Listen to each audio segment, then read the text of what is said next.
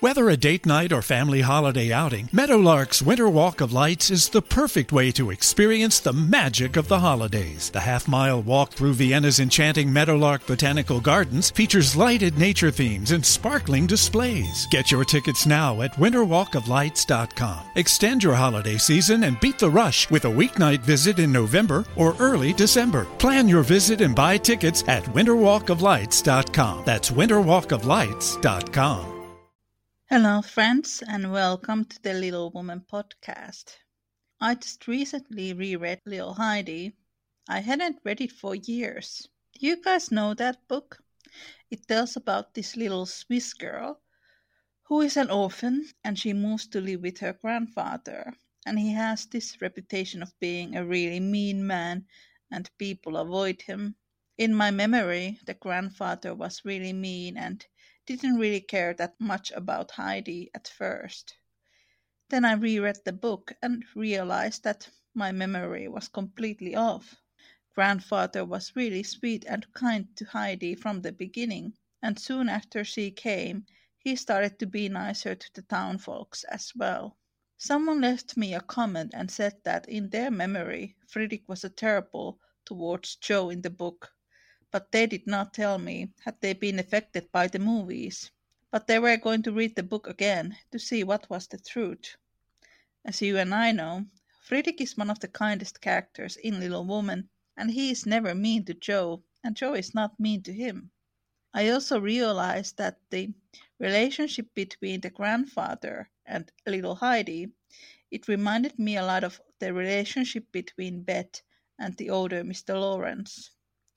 Older Mr. Lawrence is generally considered to be kind, but sometimes he can be very grumpy and moody. This is because he lost his son before he was able to make peace with him. This is exactly the same reason why Heidi's grandfather is angry. He had an argument with his son, and then his son died before they could make amends. In both cases, the older man appeals with the help of a little girl. I thought it was interesting, and I checked that Little Heidi was written only a few decades after Little Woman. I guess that was one of those common tropes in the books that were published during this age. I always get angry when people say that Jo's anger is what makes her special, or that Jo's anger is justified. In the book, Jo is not really that angry, and she never argues with Friedrich. She seeks his advice because she wants his help, and he helps her to become a better writer. I grew up with a parent that was mentally ill, and she had lots of anger issues, and trust me, there is nothing about that should be glamorized or put to a pedestal. It is scary, and it doesn't matter if you are a child or an adult, it is still scary. And now, Christina and I continue our discussion about the chapter Friend. This is Little Woman podcast, how Friedrich helps Jo to become the writer she wants to be. It's interesting how the narrator writes how Jo, hearing these men speaking about a world where God doesn't exist, is painful for her, but then when Friedrich begins to speak, her world goes right again. You can see how their values are very similar, and I think that's really important because I read this study recently that the couples who stay together the longest are really the ones who have the same value system. Like, it's not sense of humor or attraction, it's actually the values that they share. Jo is very attracted to Friedrich physically. They are more connected by that she values his character, like you said.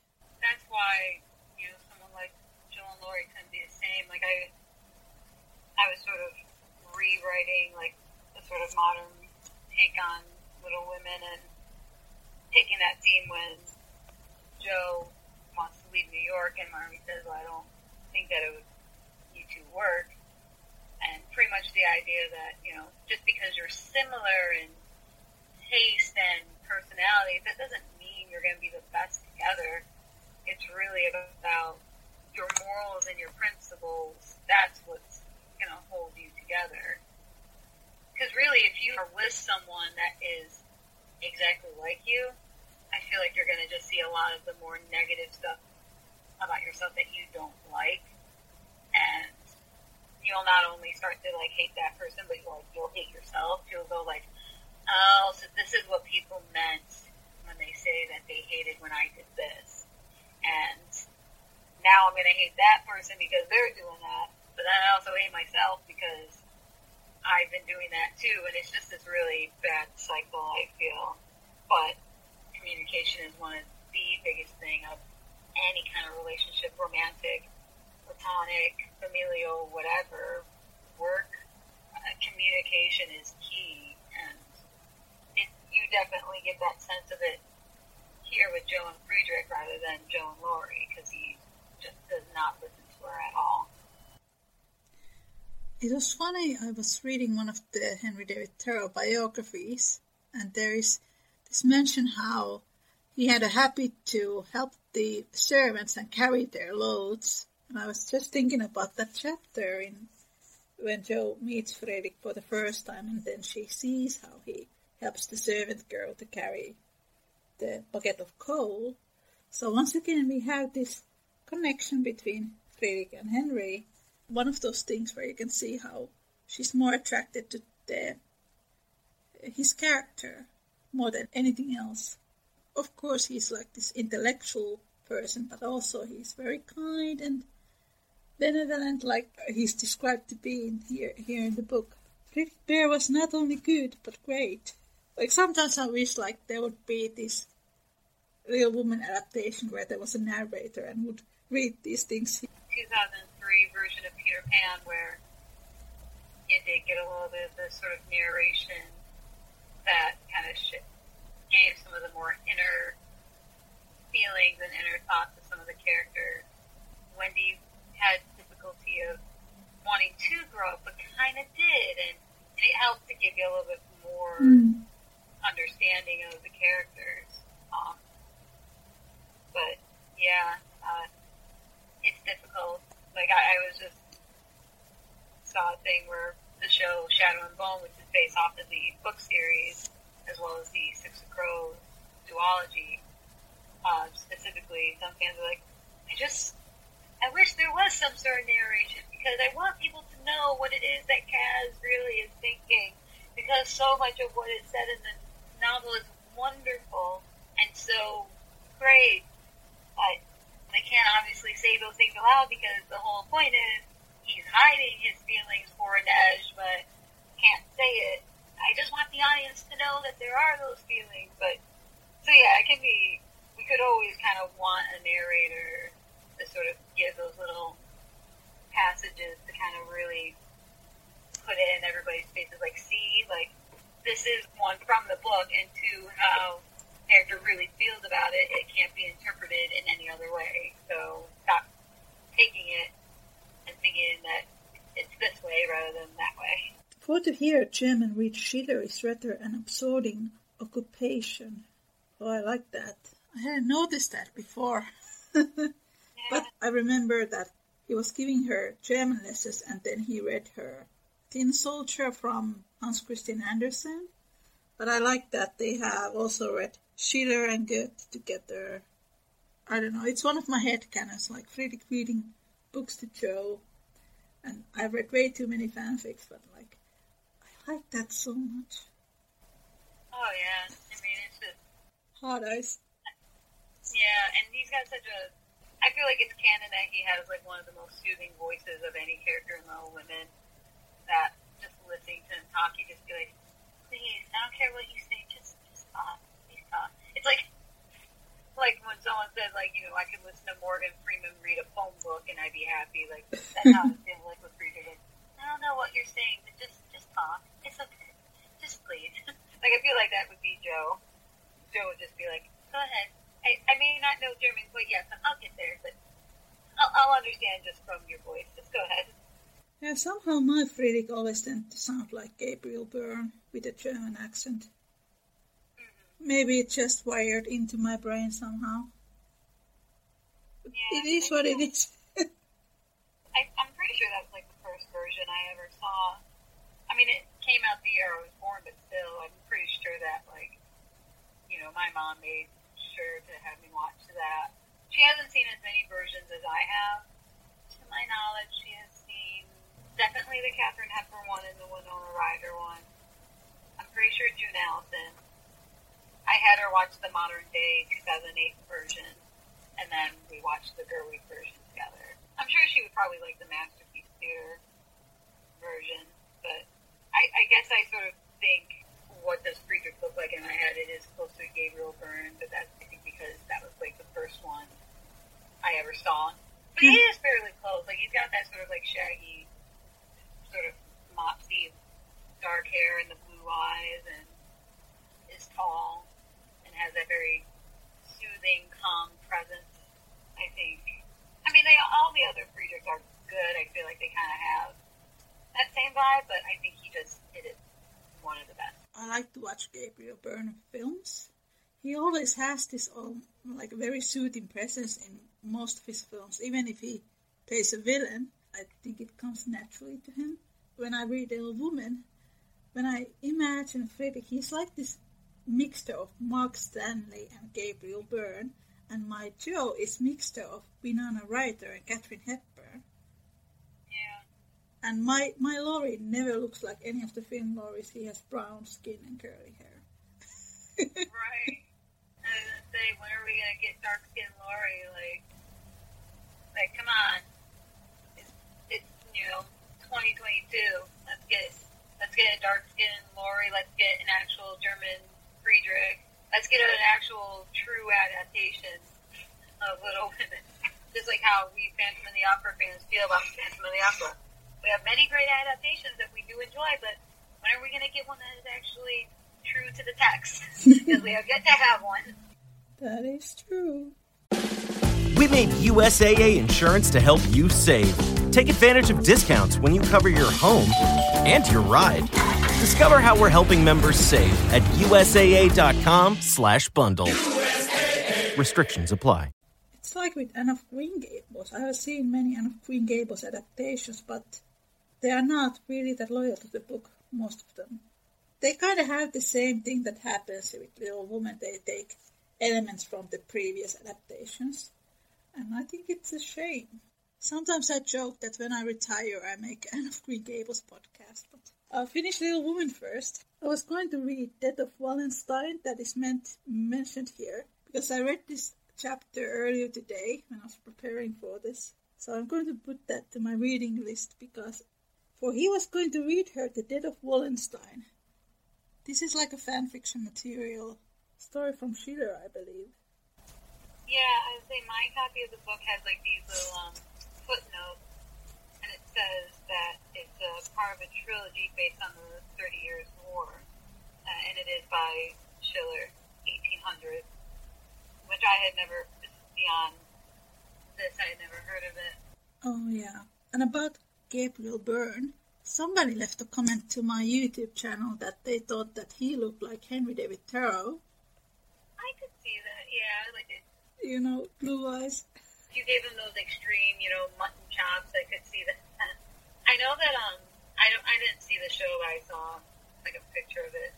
But I know that, Dickinson, the one with Haley Steinfeld, where it's kind of like this, I hate to say parody, because I don't really think that it is, but it's sort of this, somewhat modern take on Emily Dickinson, but they have, John Mulaney as Henry David Thoreau, and they give him, like, those, like, I knew right away who he was just because of those, like, mutton chops that he's got. I could see that once, now that you said that, I could see that with Gabriel Byrne. When I first did the research on Goethe, I thought he looked a lot like Goethe. And then I wondered, well, maybe all these men have some kind of similar looks that Louisa May Alcott was attracted to. That's cool. Yeah. I think we, somewhere in our subconscious, we have what we're attracted to. Like I had a exercise when I was in school, because I went to school for theater, and I had to do a monologue from Midsummer Night's Dream, and my teacher was like, all right, I want you to try to, like, picture in your head what to you is attractive, or at least what do you think are physically unattractive qualities, because I think was it Demetrius that I didn't like. And I realized, I was like, oh yeah, I guess I don't really like blonde guys.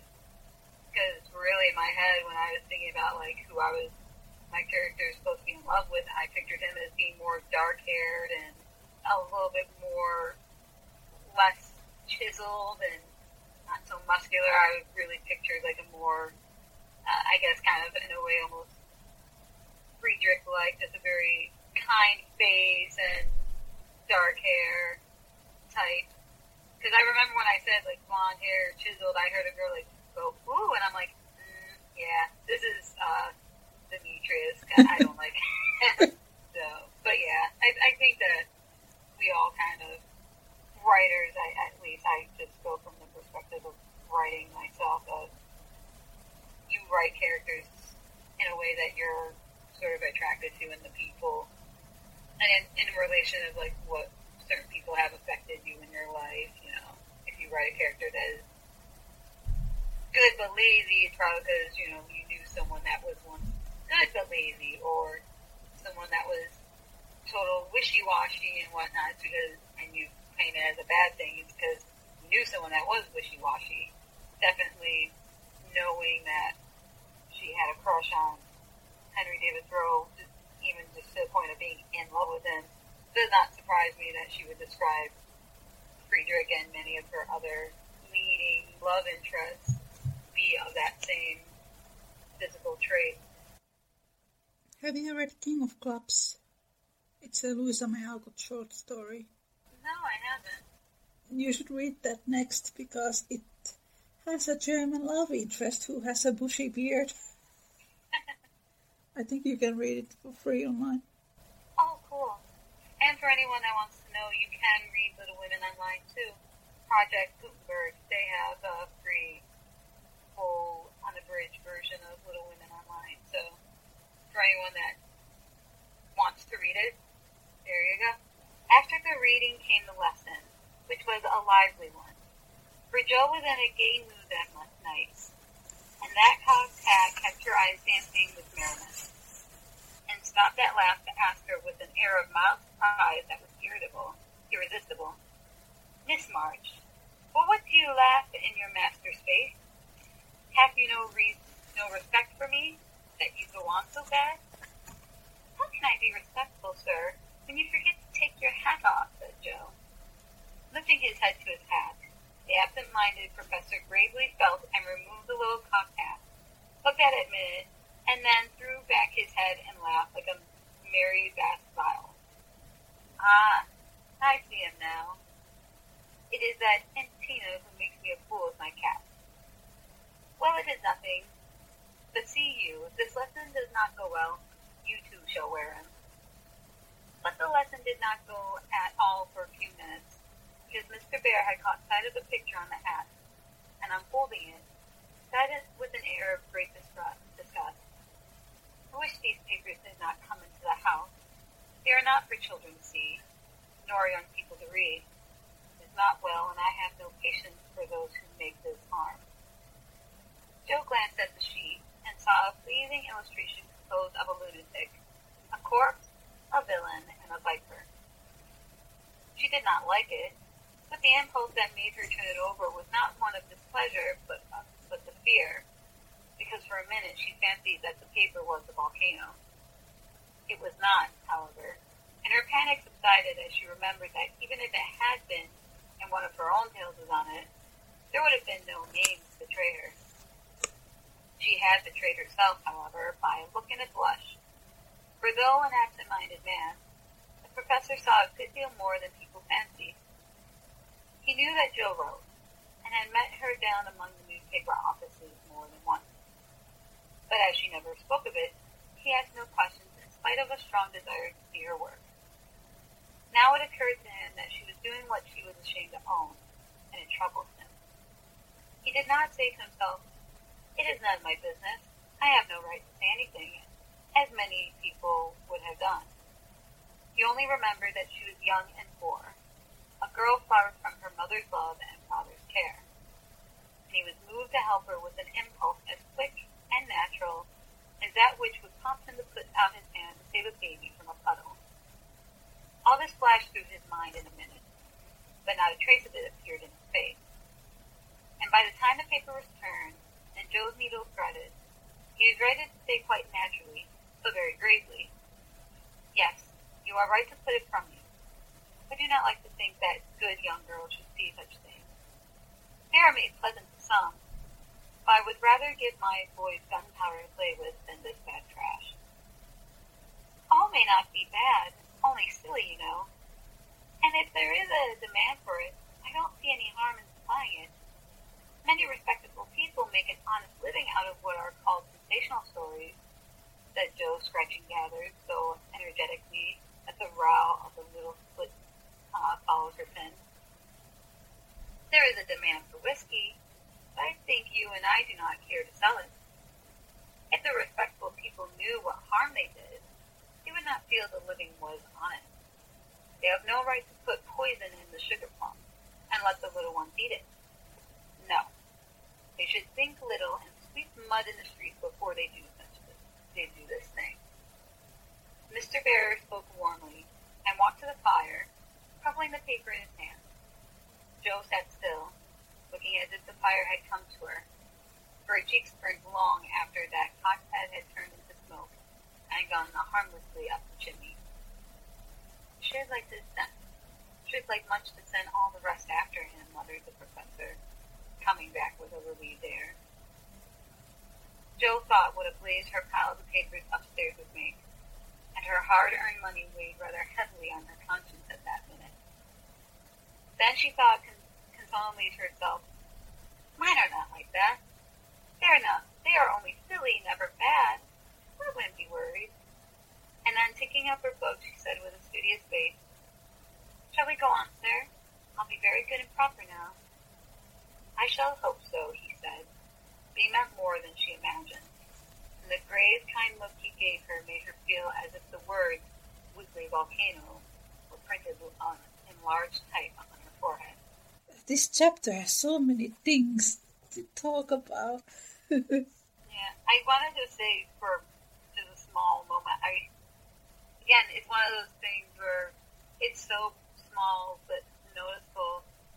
It shows Friedrich's good humor, because when he says, I can definitely hear him in a very sweet, joking voice, like, "If this lesson doesn't go well, you get to wear the hat." Like, he's got a sense of humor about him. I feel like some adaptations try to make him seem very stern and humorless, even though he's very jolly comparatively to the sort of moody Laurie, let's say. Our second sponsor is bookshop.org. Bookshop.org works to connect readers with independent booksellers all over the world.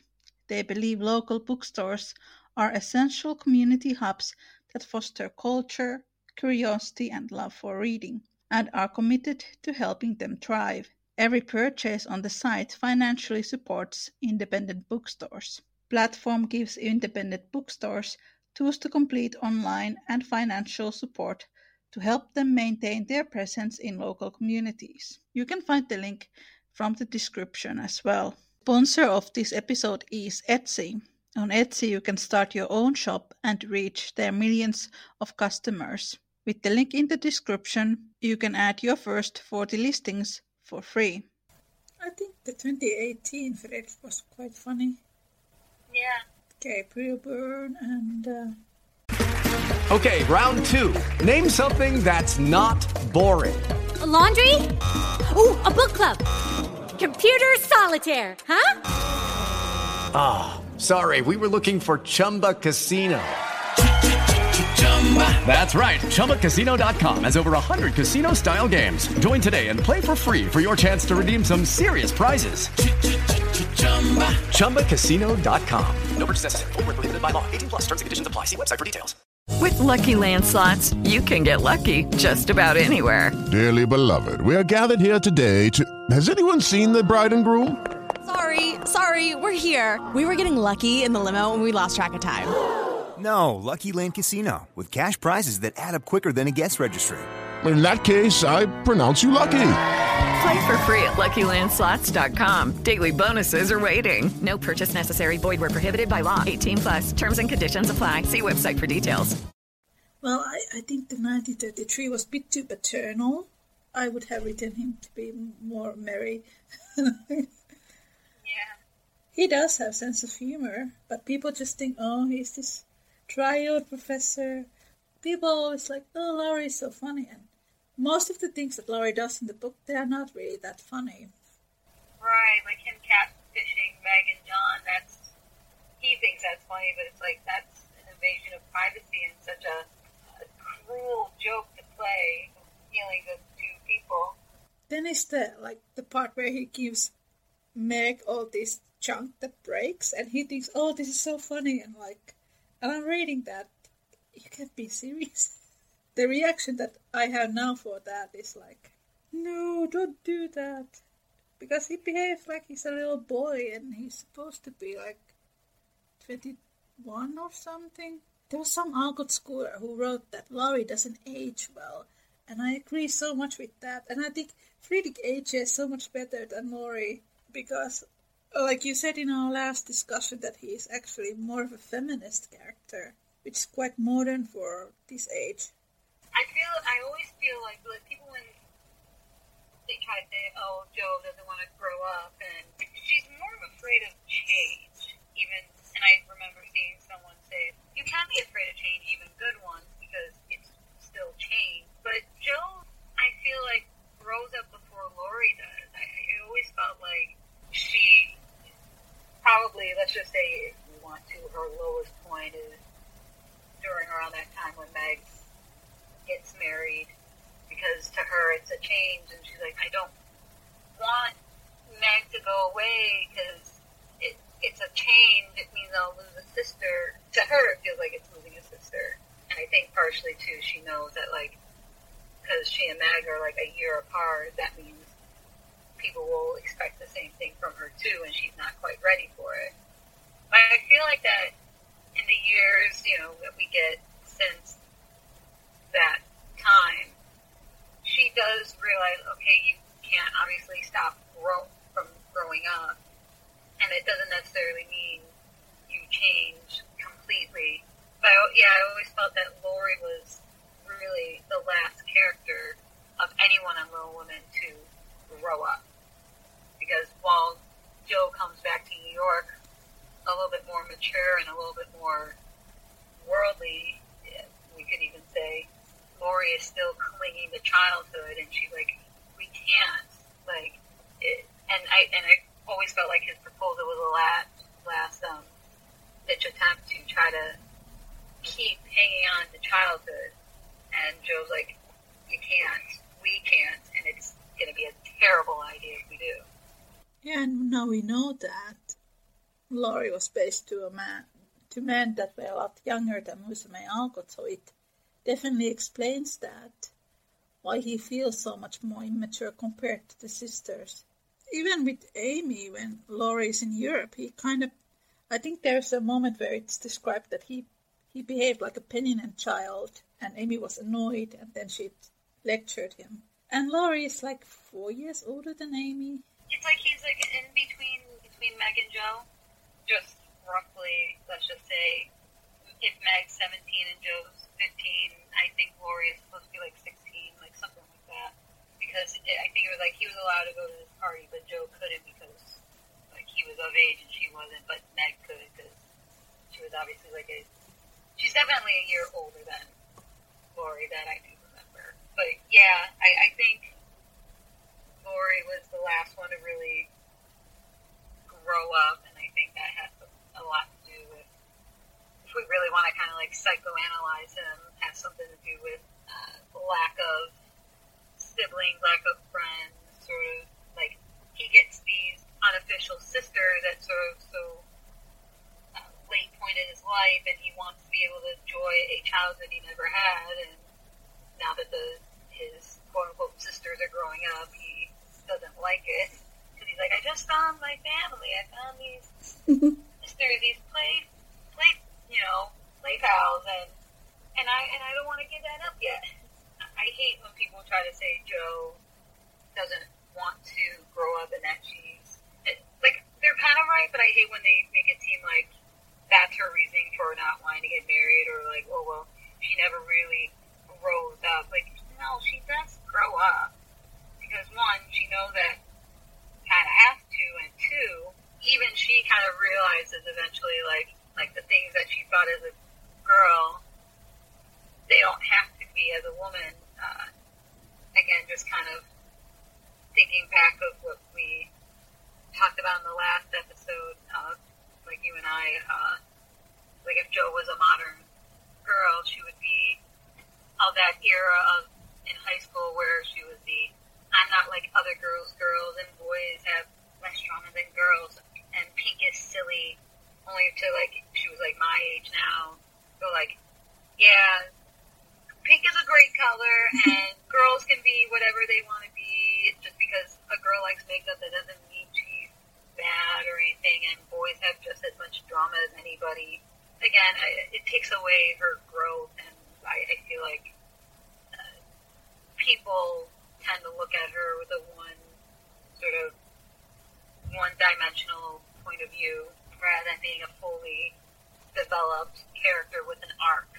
I quite recently read about this, that when Louisa May Alcott's sister Lizzie died, a month after that her sister Anna announced that she was going to get married, and then her younger sister May was planning to move abroad, and Louisa May Alcott was like 26 when this happened. And then that's directly in Little Woman in the first part when Jo is 15, and then then she realizes that Meg might be interested in Mr. Brooke. The actual reason why Louisa May Alcott felt that she was going to be lonely when her sisters sort of move out, then one of the sisters dies. You know, you understand exactly why she is afraid of change. But then in the book, it's more ambivalent. It's more vague. You don't get those reasons behind the reality of things. So then you just wonder, well, why Jo behaves like this, when in reality it was really because Louisa May Alcott felt that all her sisters were, in a way, leaving her, even though Anna just moved next door, like Meg does eventually. Right. But it's one of those things that people make all kinds of explanations why, Jo hated marriage. Like, she was 15. I probably hated marriage when I was 15. I think a lot of people feel that way. They are teenagers. Right. I doubt many of us at 15 were like, when I get out of high school, I'm going to get married and have a baby right away. Like, I doubt very much any of us really felt that way. Like, you know, I was talking with my friend the other day. I was like, when you're young, you don't really have much of a concept of time or age, because she had like a little cousin who looked at her like you're old, and she's like, I'm only 27, but like, again, there's just this no concept of like how quickly life goes or age, because I remember when I was like in middle school, like, I don't know, 12 years old, I watched the 2004 version of Phantom of the Opera, and I was like, oh, Emmy Rossum is like in her 20s, but she was like 17 when she did the film.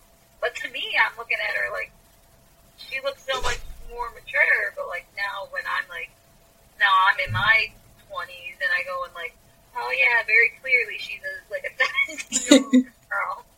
But yeah, when you're young and you don't really have that sort of idea of like life and these expectations or realities, you just don't think about any of those things, and you don't really know what you want. You're just sort of trying to get through each day, hoping that like you're just stuck in the present, like, oh, my friend and I got into a fight over this boy, and I guess I'm just trying to be able to mend that friendship, or, man, I really bombed at this quiz the other day, and I gotta get that grade up if I, want to still participate in sports. Like, you're not thinking about the long term of, on your deathbed, what would you say you would hope to accomplish? Like, no kid at 15 or so are thinking of those kinds of things. It feels strange when people are like, yeah, well, Jo knew, like, she didn't want to get married, but, like, did she even really know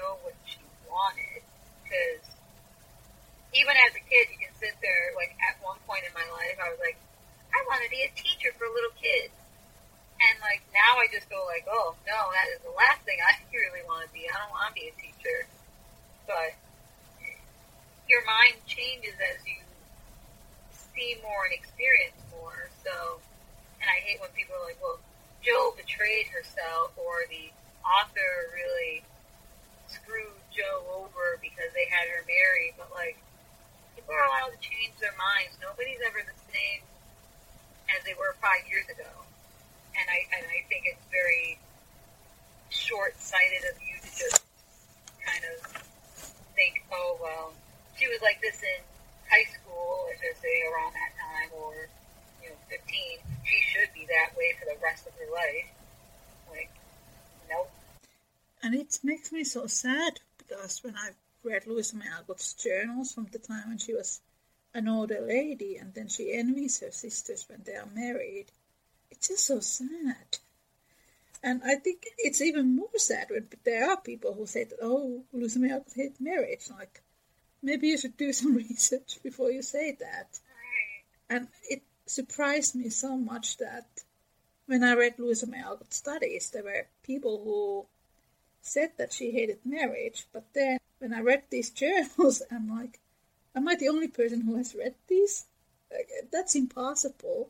So I have become very critical about any information that I read about Louisa May Alcott, because I've come across so many people who say very racist things about Friedrich's character being German, and we know that Louisa May Alcott loved Germany.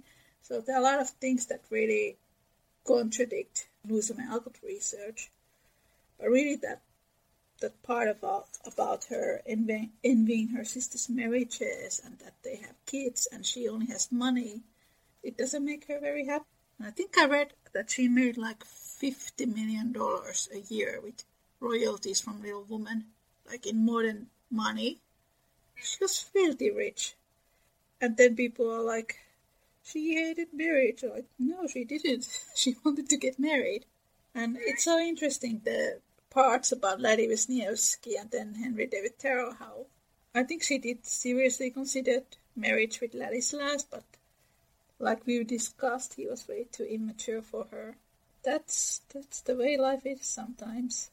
Yeah, there's a lot of miscommunication, I feel, with the Little Women fandom, because just thinking about, again, one of the most infamous scenes of Little Women adaptations, the Friedrich's disapproval of the sensational stories. It's often seen as very anti-feminist and, very whatever. But again, when I think of it in a sort of modern perspective, Friedrich isn't saying, oh, I don't like these stories because, I just don't like fun. I hate fun. It's sort of the equivalent of someone being like, why is there at 2 o'clock in the afternoon on a channel that a child can get a hold of a movie where you can see full-on violence and gore and sex and drugs and whatnot available for kids? Like I don't feel like anybody ever really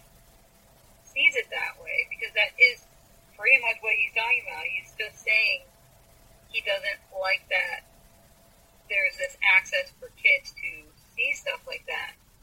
It's kind of the same way how I feel about, like, when parents allow their kids to see certain movies that are, like, rated far beyond their age. Like it's one thing if you're, like, they're 10, and if you're, like, well, with my guidance, I can tell them whether or not, if we watch, like, a PG-13 movie, I could just be like, you can shelter them or be like, look at this, or have a discussion afterwards. But no, like, I worked at a school where, a kindergarten teacher said to me, these kids don't know their alphabets, that they can tell me, about Chucky and Leatherface when they're like 5 years old and they're watching like R-rated movies. That's the kind of argument that Friedrich is having, which is, why is there no proper parental supervision being had for kids, and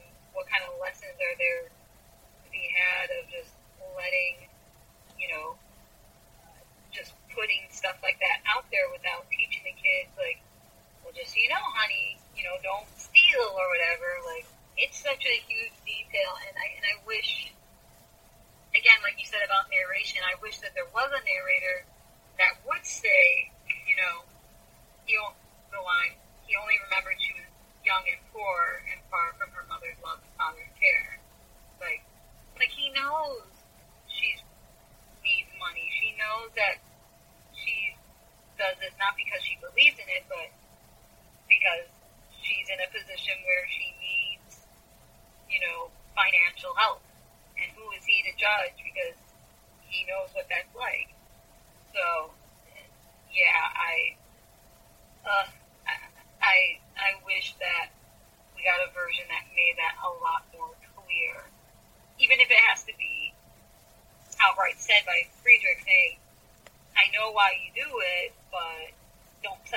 sure, you deserve better.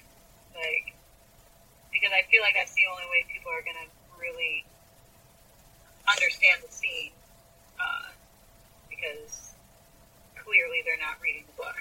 In the 2018 film, she was writing like a fantasy book, and he loved it, but then he also was like, you can do better than this. Right, like you're writing just the sort of standard of what people expect of a fantasy story, but do something that has a little bit more of your flavor in it. Like, yeah, I liked that version managed to do that.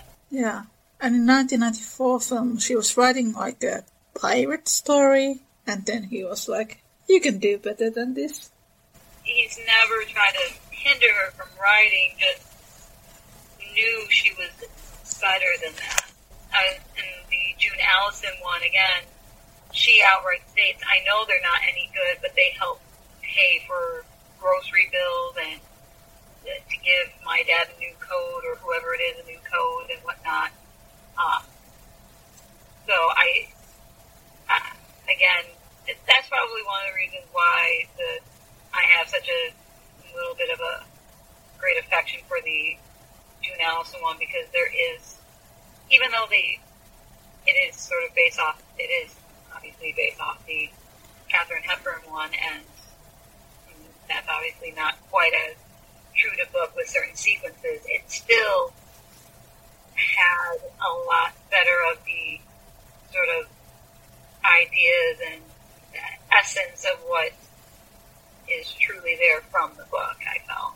And I was just going to say, and particularly of that moment, because not only does she say that about her own writing, but he says, well, I know you're better than this. I wouldn't say that you are a good writer if I didn't truly believe it. That's definitely up there in one of the better versions of that scene done on film. I agree. Yeah. I think it's so interesting here when Jo feels ashamed of her writings, and then when she listens to Friedrich exactly says the things that the narrator has said here earlier, how these stories have a bad effect on Jo's mental health, but then he now says that these stories have bad effect on children and adults, perhaps also. So Friedrich kind of echoes the narrator and how she tells how Jo feels about her stories. Yeah, I was going to say, like, that, you know it's bad when, like, she's getting all, like, anxious at the idea that it's the weekly volcano, even though she never had her name printed. Just the mere idea of that being in the house, where on this crazy possible idea that somehow she will be found out, gives her anxiety. Like, that's, as someone who has had bad anxiety younger, I definitely understand that feeling of, like, it's crazy, but it could happen. Someone could find out that I did this, but it would be, like, impossible, because I only did this to myself. This wasn't, what I did wasn't even that bad, but yeah, like, that's very, again, telling of just how Jo really, truly feels about her works, like, for the Weekly Volcano, at least. It reminds me in the chapter Cause, when she has published some of her short stories, and there's the lady who wants to give her compliments about her stories, and Jo is like, oh, it's nothing. Like, she really minimizes her stories because she's not proud of them. Yeah, and if you really were proud of your work, you'd share it a lot more. Instead, it just feels like a dirty secret she's got to keep. Thank you so much for listening. Christina and I continue our chat next time. Take care and make good choices. Bye. With Lucky Land Slots, you can get lucky just about anywhere. Dearly beloved, we are gathered here today to... Has anyone seen the bride and groom? Sorry, we're here. We were getting lucky in the limo and we lost track of time. No, Lucky Land Casino, with cash prizes that add up quicker than a guest registry. In that case, I pronounce you lucky. Play for free at LuckyLandSlots.com. Daily bonuses are waiting. No purchase necessary. Void where prohibited by law. 18+. Terms and conditions apply. See website for details.